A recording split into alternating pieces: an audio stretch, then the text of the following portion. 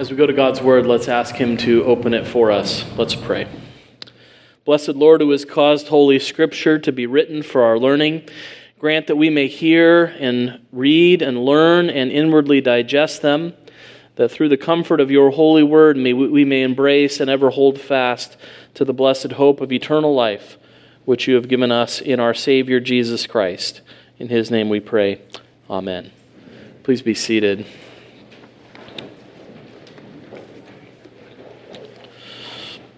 Please turn with me in God's Word to Philippians chapter 3. Philippians chapter 3. If you're visiting with us, we're considering a series through the book of Philippians, and we've come to chapter 3. Our text for the sermon will be verses 7 through 11. But to remind ourselves of the context of these verses, I want to begin my reading at the beginning of chapter 3. So beginning at chapter 3, verse 1 and reading through verse 11. And let's pay careful attention, for this is God's own word. Finally, my brothers, rejoice in the Lord. To write the same things to you is no trouble to me and is safe for you. Look out for the dogs. Look out for the evildoers. Look out for those who mutilate the flesh. For we are the circumcision, who worship by the Spirit of God, and glory in Christ Jesus, and put no confidence in the flesh. Though I myself have reason for confidence in the flesh also. If anyone else thinks he has reason for confidence in the flesh, I have more. Circumcised on the 8th day, of the people of Israel, of the tribe of Benjamin, a Hebrew of Hebrews, as to the law, a Pharisee, as to zeal, a persecutor of the church, as to righteousness under the law, blameless. But whatever gain I had, I counted as loss for the sake of Christ. Indeed, I count everything as loss because of the surpassing worth of knowing Christ Jesus my Lord.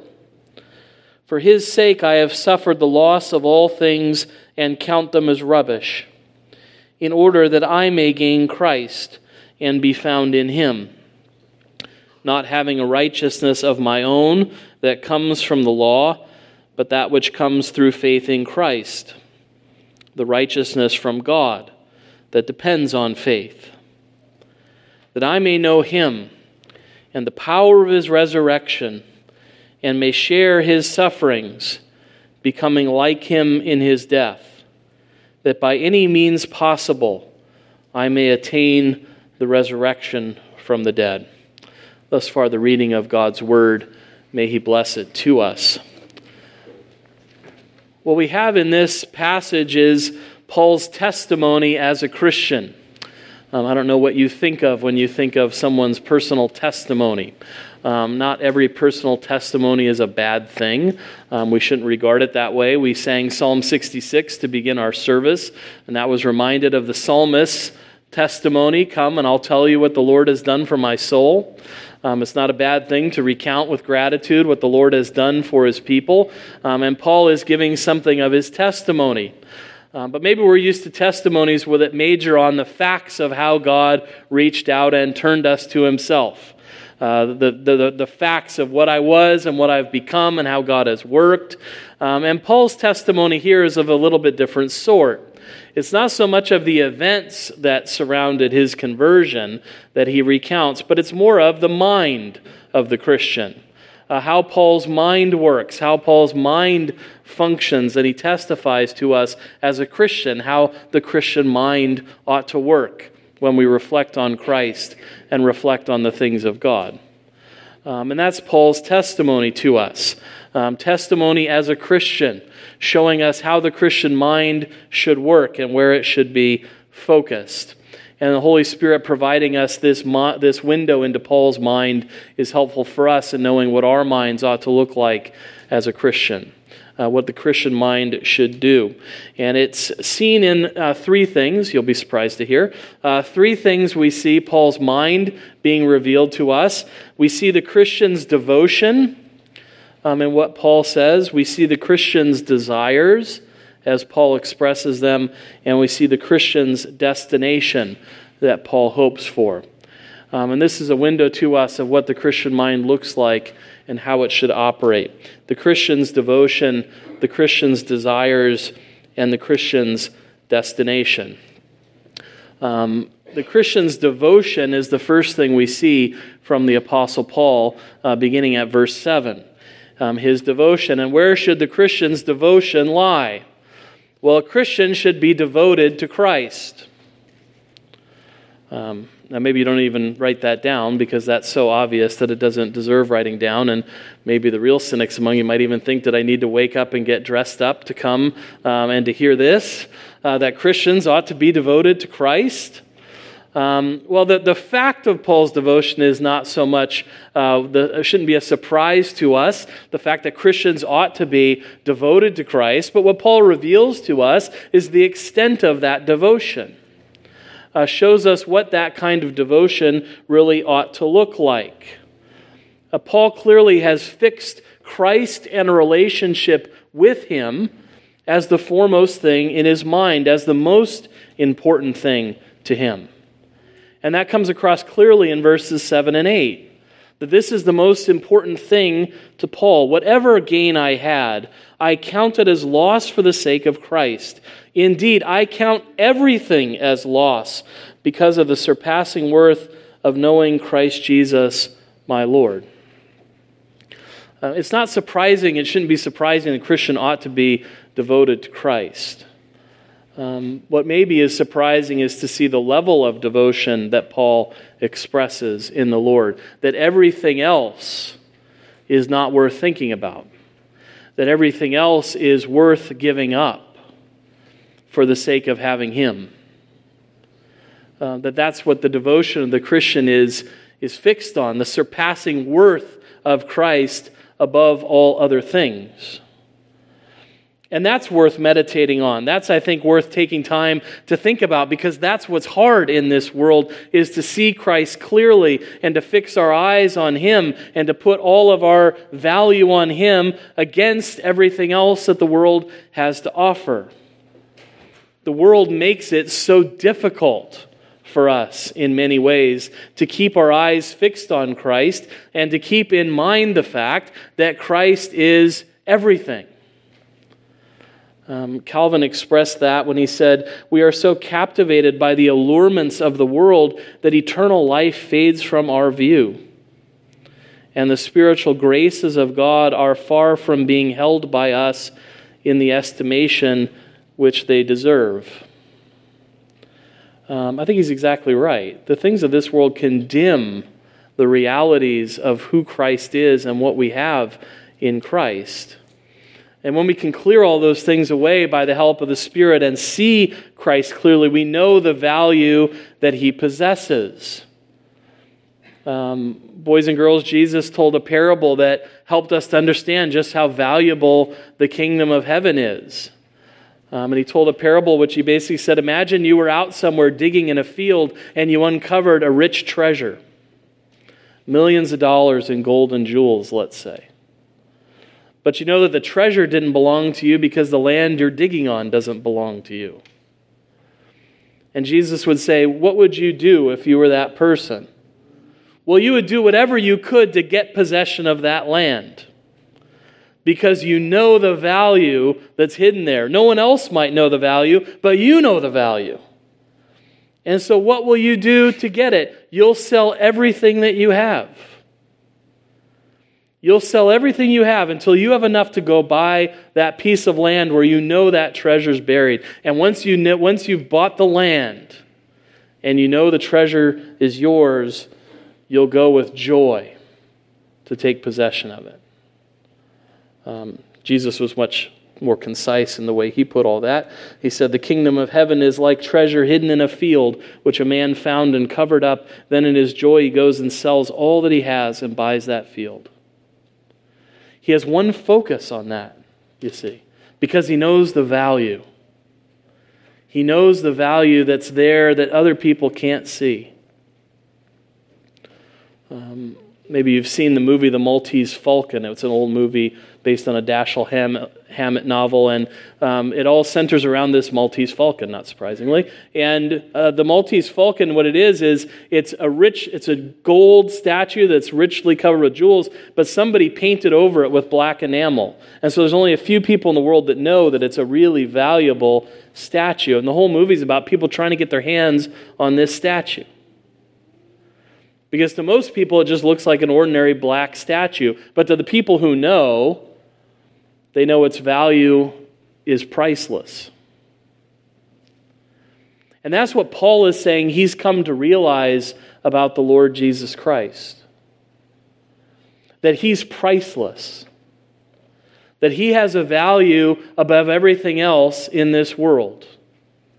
And that there's nothing in this world that can compare with him, and anything else you have, you should be willing to get rid of and lose if it means gaining him. And that's what Paul says. That's what Paul's come to in his life. That's his testimony as a Christian. He's come to understand that and to rejoice in that, the value in Christ, and to devote himself entirely to Christ. And that's what comes across so clearly to us in verses 7 and 8. Everything I've had, I counted as loss. And I count everything as loss for the surpassing worth of knowing Christ, my Lord. In the way he says that, he's doing something very interesting in moving from verse 7 to verse 8. Verse 7 is all in the past. You notice that in the way that he talks in verse 7. Whatever gain I had, I counted as loss for the sake of Christ. There he's talking about his past experience. That's what I did. I counted it as loss. And I think in that he's referring back to earlier in this chapter, the things that he used to take so much pride in. The things that we talked about last week. He was so proud of who he was and what he'd done. Until he came to understand one day that who he was and what he had done didn't have any value. Right? And where was he made to see that clearly? It was on the road to Damascus, where Saul, at that time the Pharisee, was zealously going out to persecute Christ Jesus and his members. And he realized that all of those things he used to take so much pride in, who he was and what he'd done, had no value. And he counted it all as loss. I think that's what he's referring to in verse 7, his past. I counted it all as loss. And now Paul's writing here some 30 years later. We might say, has it been happily ever after for Paul? Right? Did he come to Jesus and everything is okay now? Everything's perfect. It's all sunshine and rainbows ever since he committed his life to Jesus? No, he's writing this letter from prison. Right? He probably needs to dictate it to someone else because he's got 2 Roman soldiers chained either side of him. And we might be tempted to ask, Paul, is it still worth it? Right? 30 years ago, you counted everything you had as loss for the sake of gaining Christ. Was it worth it? That's why it's so important to see in verse 8 that he's speaking now in the present tense. He's not speaking just about life as Saul the Pharisee. He's now speaking about life as Paul the Apostle, in chains for Christ. And what is his testimony in verse 8? Has his zeal for Christ dimmed at all? No, as he moves into the present, what does he say? Indeed, I count everything as loss because of the surpassing worth of knowing Christ Jesus, my Lord. In the past, I counted what was gain as loss. Now I count everything as loss. Indeed, it's rubbish. That's the biggest term for garbage he can think to use. I count it all as garbage if you're going to compare it with what it is to know Christ. In these 30 years that have happened between his conversion and the time of his writing now, there's been a lot that's happened to him. There's been a lot of difficulty that he's faced. There's been a lot of heartache in the service of Christ. And yet, what do we see by this testimony? He's continued to grow in grace and in the knowledge of Christ. He understands even better now the value of what he has in the Lord Jesus Christ. And that's what he wants to communicate. His devotion to the Lord is undimmed. It's only intensified through all the struggles and all the difficulty that he's faced. And he wants to share that devotion with the Philippians because he knows that they're going through difficulty and struggle. And he wants them to understand that Christ is worth it. That Paul is more convinced now than he's ever been that Christ is worth it. That's his devotion. That's what he wants his church's devotion to be. And by the Holy Spirit's grace, that's why that letter has come to us. So that could be our devotion as well. So that we can understand clearly this world has nothing to offer us in comparison to what we have in the Lord Jesus Christ. There's nothing else out there that's as valuable as he is. In fact, everything else should be gotten rid of if it means obtaining Christ. That's Paul's devotion, and it's that kind of devotion that leads to his desires as he expresses them in this passage. So the Christian's devotion then leads to the Christian's desires. What is it that Paul wants above all else?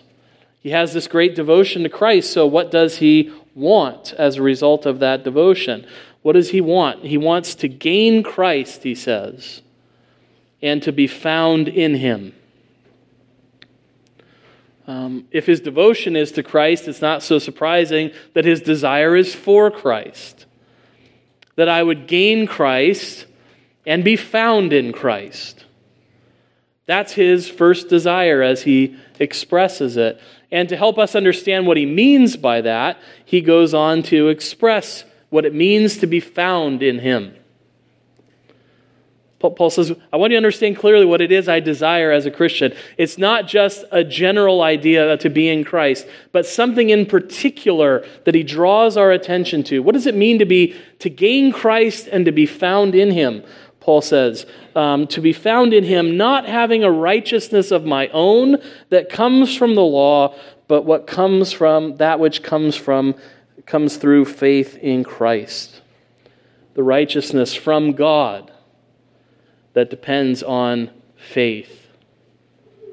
What does it mean for Paul to be found in Christ? It means to be found in the righteousness of Christ. Not in the righteousness that comes from the law, a righteousness of his own. The righteousness that he used to be so proud of. Right? He had said just a couple verses earlier, as to the law, blameless. Right? But he says, that's not what I desire to be found in anymore. In my own righteousness, in my own estimation of blamelessness. That's not what I want to be found in. And he's not speaking hypothetically here. He's speaking from experience. He knows what it is to be found with only a righteousness of his own. Right? Go back to that Damascus Road experience. Saul the Pharisee, zealous for the law, eager to destroy the church of Jesus Christ, looking to go persecute and see executed people who've committed their lives to Christ, and sure that he's serving God by doing it. And one day he's riding on the Damascus Road and he's blinded by a vision of the Lord Jesus Christ, who comes to him and asks him, "Why are you persecuting me?" And what happens to Paul in that moment? He knows what it is to stand before the Lord Jesus Christ and to be found with a righteousness that's his own according to the law. And in that moment, he comes to know just how insufficient it is to stand in your own righteousness before the righteous one. And to try to have some kind of hope in that moment in your law keeping. Right? Paul is not talking about a hypothetical situation. He's saying, I've been there. I've stood before the risen Lord in a righteousness of my own that comes from the law, and trust me, brother, you don't want to be there. You don't want to have that experience. Because what you immediately find is you need something else than what you have. And that's what he's coming to the Philippians and saying. What is my desire? Not to be what I used to be. Not to put my hope where I used to put my hope. And a hope that will utterly disappoint and fail in that important moment of standing before the Lord Jesus Christ. Because we'll all have to face that moment that Paul faced. Right? There are very few things as a pastor that you can say that you can guarantee will happen to someone. Right? That list is fairly short. We all experience different things in this life. There are very few things you can guarantee to everybody you talk to will be true. I can guarantee everyone who's hearing me today that this is true. One day you will have to stand before the Lord Jesus Christ. One day you will have to face the judgment. And there are two ways to stand before the Lord Jesus Christ. In a righteousness that's your own, that comes according to the law, and you will be weighed in the scales and found wanting, as Paul was on that road. But there's also good news.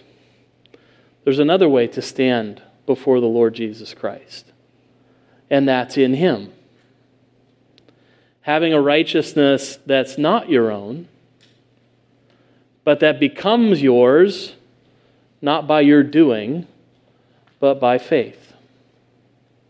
It comes by faith. Paul can't be more clear about that in verse 9 than he is.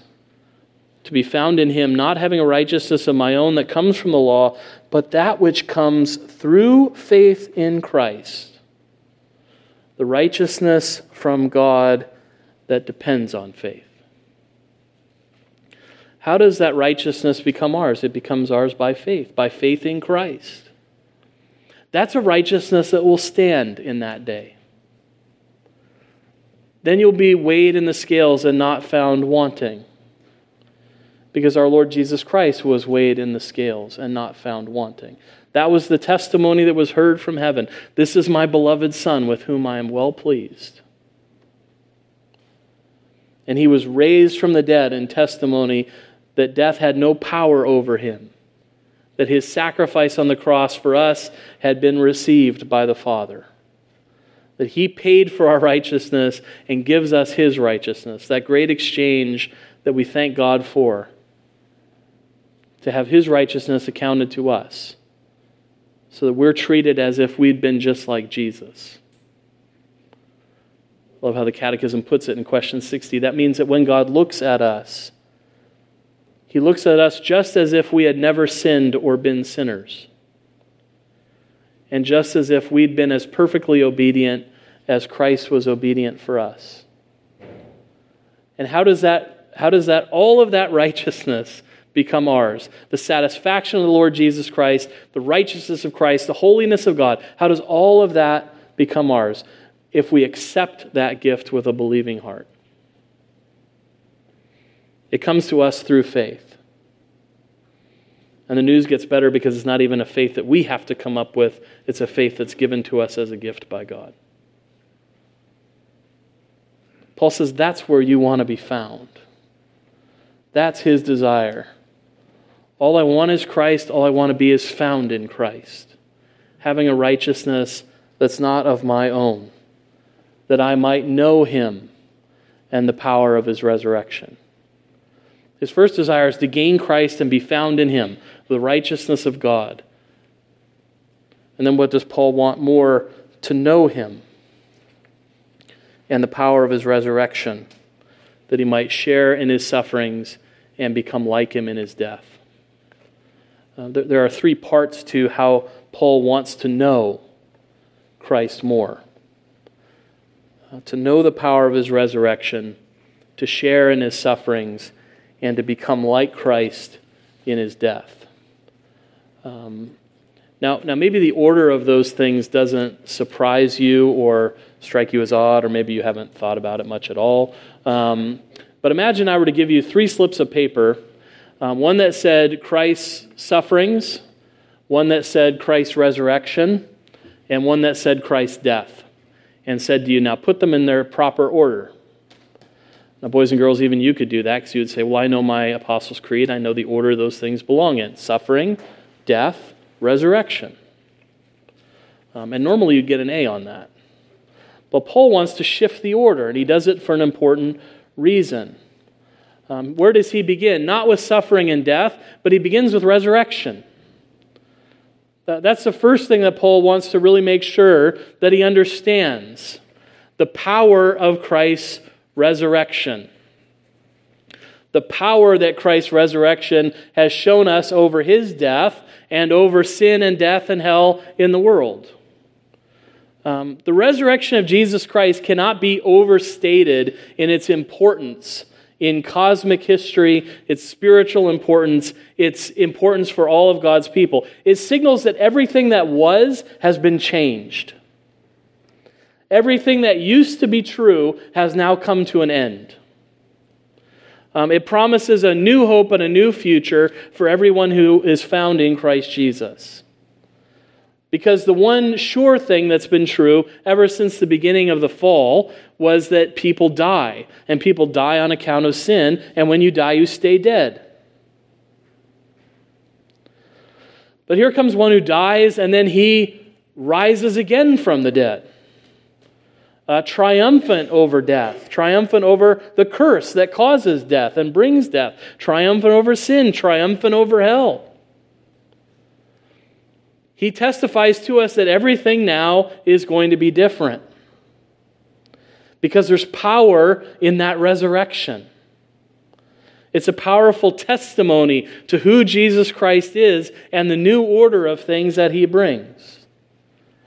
Right? Paul celebrates in other places the power of his resurrection by saying that resurrection, that first fruit, that harvest from the grave speaks of a great harvest that's coming.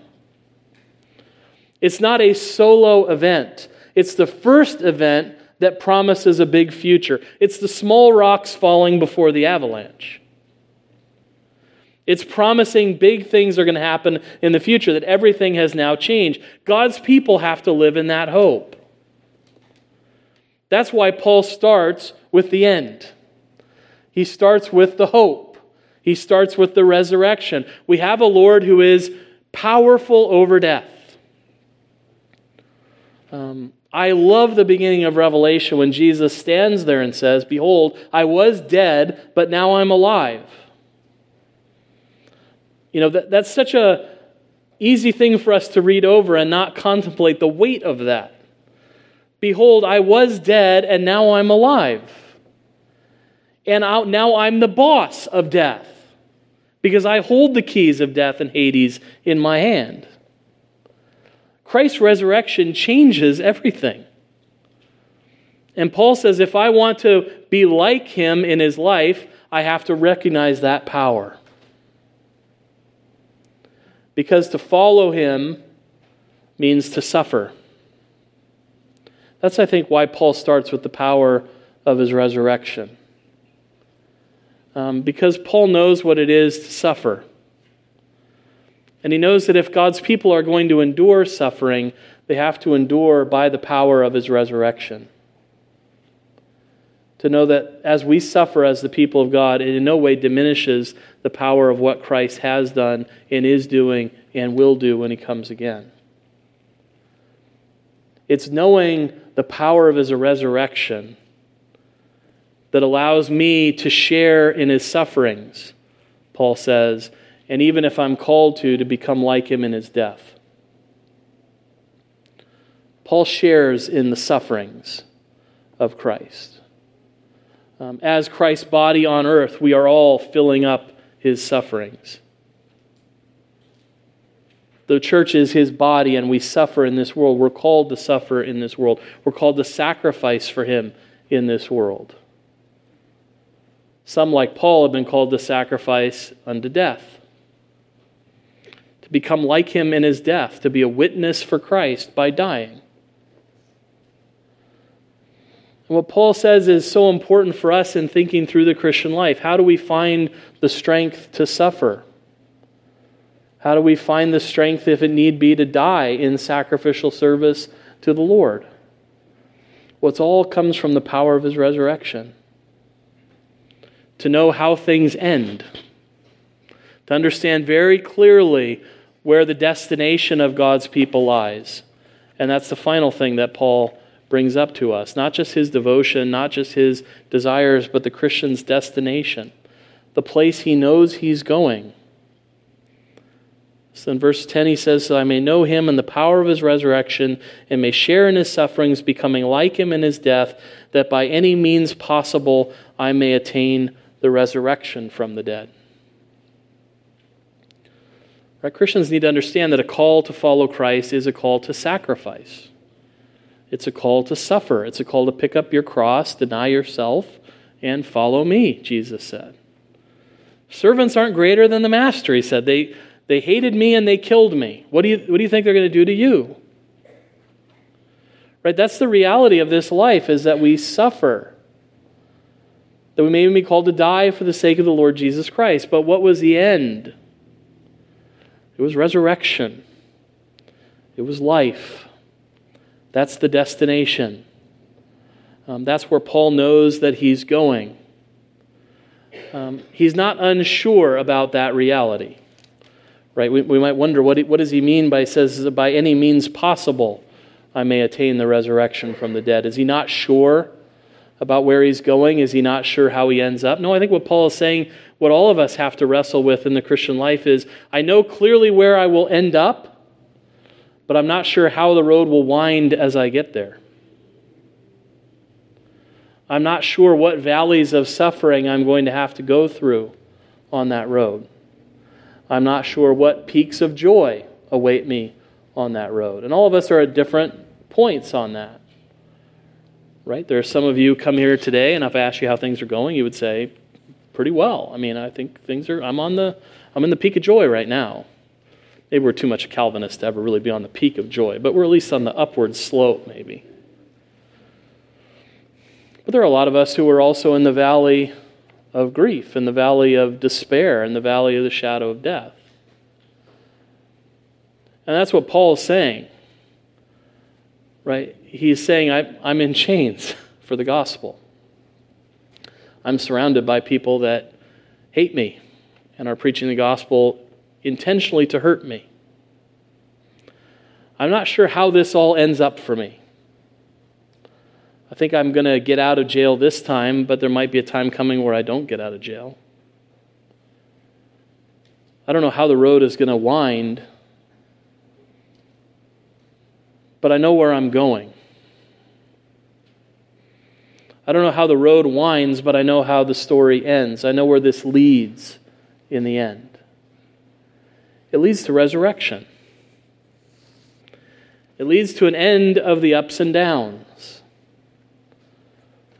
Right? That's the hope of the Christian, is in resurrection. Not just in dying and going to heaven, but resurrection. To be with the Lord where He is and to be like Him, to see His glory and to live in that kind of life, that uninterrupted joy, that uninterrupted perfection. That's the hope of all Christians. The fact that there is a resurrected man in heaven now tells us that heaven is a place for resurrected people to find their peace. And Paul's saying, I don't know the means by which I will get there, but I know that I will attain the resurrection of the dead. I know that that's where this story ends. And that became clear to Paul in his life. At this moment, as he writes to the Philippians by God's grace, it became clear to him in some of his last moments as he recounts to Timothy. It didn't mean things were going to go well from him from here on out. We read in 2 Timothy 4:16. We're nearing the end of the peaks and valleys on this sermon too, but I want you to not miss this. Things did not always go well for Paul, and there was a time that he felt very alone. I'm always really struck by his words in 2 Timothy 4:16, where he said, "At my first defense, no one came to stand by me, but all deserted me." You think for everything that Paul gave to the church, and then in his moment of need, the church was not there for him. There was no one there for him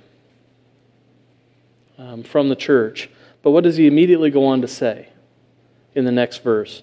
But the Lord stood by me and strengthened me, so that through me the message might be fully proclaimed and all the Gentiles might hear it. So I was rescued from the lion's mouth. When everyone else deserted me, the Lord stood by me. And not just stood by me, strengthened me. So I was delivered out of the lion's mouth. And then what was the confidence in which he lived? Some of the last words he probably wrote, recorded in Scripture. The Lord will rescue me from every evil deed and bring me safely into his heavenly kingdom. To him be the glory forever and ever. Amen. If we want to share in his sufferings and be willing to become like him in his death, we always have to keep clearly in our minds the destination. That this life does not end with suffering and death. This life ends in resurrection, in hope, in glory. And what the Holy Spirit wants us to take away is to be able to live in that same confidence, to have that same devotion to Christ, to have that same desire to gain him, to be found in him, to know the power of his resurrection, to share his sufferings, to become like him in his death, and to know where this life ends, to know where the Christian is going. That the end of this story is resurrection. That what was true for Paul will be just as true for us.